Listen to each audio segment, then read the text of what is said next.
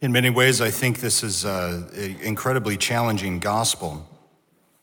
The rich man and then Lazarus, the poor man outside his door. A couple of observations about the parable. Initially, what strikes one when hearing it or reading it is the rich man has no name. The poor man is known to God. Lazarus is known to God by name.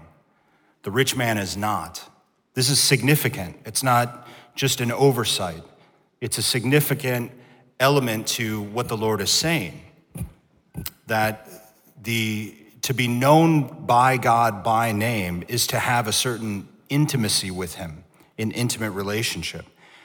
And so the poor man, Lazarus, had this, the rich man did not. Now this is really, really important obviously for us today, but also because of the theology or the ideology of the time. It was thought that if you were successful, if you were rich, if you had good health, that this was a blessing and a gift, a reward from God for your fidelity. And if you were suffering, if you had infirmity, if you were poor, that was a punishment from God rightly deserved. So either you have sinned or one of your ancestors have sinned. Now, think about that when we hear about the Lord's healings, because often he'll say, you might wonder, well, why does he say, get up, your sins are forgiven? Why doesn't he just say you're healed? Because of this ideology at the time. So he is healing when he does so, but he's also releasing from them, the person, this understanding that they had sinned and were being punished. So the theology of Israel begins to turn. It begins to turn toward the end of the Old Testament with Job, but certainly with the Lord Jesus, he really overturns that whole ideology. So in other words, if you're a rich man and you've got this poor man, Lazarus, outside your door, it would be nothing to walk by and say, well, he deserves it. And not even necessarily being mean, which we would receive that as just being mean, but in a sense that, no, I don't want to get in the way of what God is justly and rightly doing in your life. You deserve that, and you need to suffer that punishment as long as God allows it. And so the rich man, couldn't even be bothered as he walked by this man every day. In fact, you can imagine some of the resentment. I mean, the rich man probably has a nice home. And then here's this poor guy with sores and dogs licking his sores, and every day he's got to pass by this guy right outside his door. You can imagine the resentment and the things he might have even said directly to Lazarus. Get a job. Go somewhere else. Can't you be somewhere else? You're kind of an eyesore, etc. We can very well imagine that sort of dynamic taking place. And of course, then they both die, and we're told that Lazarus essentially, goes to the blessed, where he is with Abraham and the prophets, and he's receiving his reward. And although the term isn't used, I mean, the rich man essentially ends up in hell, where he's in torment. And the reason is because, we're told, the reason is because the rich man received his reward in life and Lazarus did not. But I think that to unpack that a little bit more, we can understand that really the problem here was not that all people who have wealth are going to go to hell. That's horrible, right? I mean, why would God do that? That doesn't make any sense. The problem is that the rich man did nothing to help Lazarus, right? And it couldn't have been more convenient, in a sense. In one sense, it was inconvenient, but in another sense, it was very convenient, right outside his door. I mean, the rich man probably even had servants he could have sent to give Lazarus some scraps and some food. Would have been pretty simple to make a difference in Lazarus. It's not even hard. He's right there. He did nothing. The rich man did nothing for him. Right outside his door. And so because of that, the rich man is not known to God. His wealth was not, in fact, a blessing from God. If it was a blessing from God, he would have been known to God. He would have had this relationship with God. Assisting those who are right outside our door, right in our midst. It made me consider my previous assignment. I was up north, as many of you know, and I took care of Williams, Ashfork, and Seligman. And every weekend I'd have 4 masses and have to drive 120 miles. People say, Father, isn't it hard to say 3 masses a Sunday? And I say, nope. The worst thing I've got is that light on 67th. And I hate that light on 67th. But it was tough, all that driving and all the masses up north. But Ashfork was a really, really special town. Some of the most beautiful people I've ever known are in Ashfork. But Ashfork is known as sort of the flagstone capital of, I don't know, maybe the world or the country. And so they have a flagstone quarry. And nobody will do that job except for migrant workers.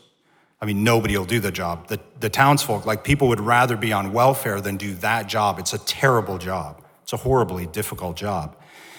And the conditions are really, really miserable. And so as a priest, this was really my first experience of having a fairly large, proportionate, large migrant community that I was ministering to. And I remember I was thinking about it with this gospel because it brought up all kinds of thoughts, and feelings about this. Like, this is the first time, like, wait a second, they're not here legally. How do I deal with that? How do I, how am I going to minister to them? What am I supposed to say? Am I, just all of the political things, the ideological things, and all the rest. And the more that I got to know them, not that I got to know them all, but the ones that I got to know, I found that, there were a lot of husbands who were up here working. They didn't really want to be here. It wasn't a job you really wanted to do. And they spoke to me many times about, missing their families. They hadn't seen their families for 10 years back in Mexico or south of the border. And they were distraught, many of them very distraught because they were separated. And I thought about, what would it be like for me if I was living there? I probably would be up here too. And then I recognize that it brings to the fore, especially in Arizona, all kinds of issues about the border, and none of that is lost on me. But as a priest, here was kind of the poorest in my midst.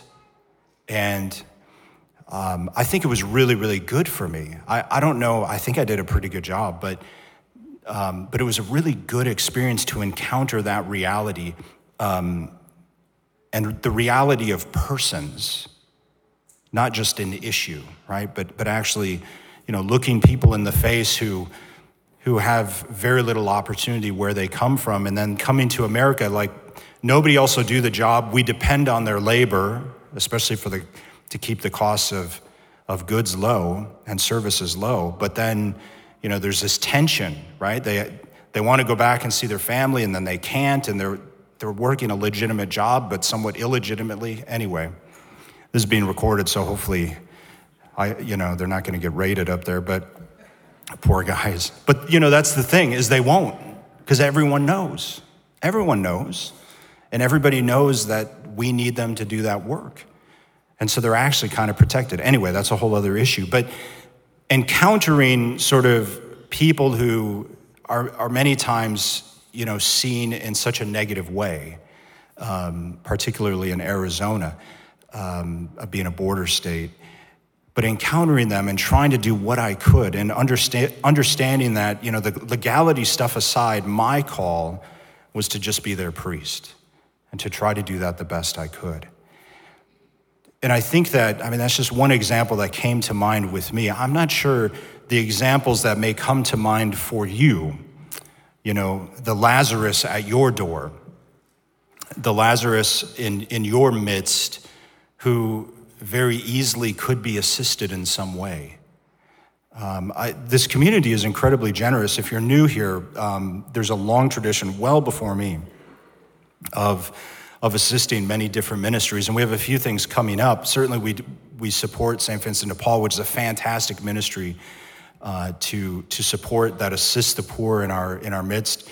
And so we'll have another coming up. We'll have another St. Joseph the Worker collection, and then in December we'll have a pro-life collection for First Way Pregnancy Center. So we have some different things coming up which are an opportunity for us to help. Now, maybe that's a little distant, right? I know other people will, take their kids down to Andre House and serve or get them exposed to other organizations, St. Vincent de Paul downtown, etc.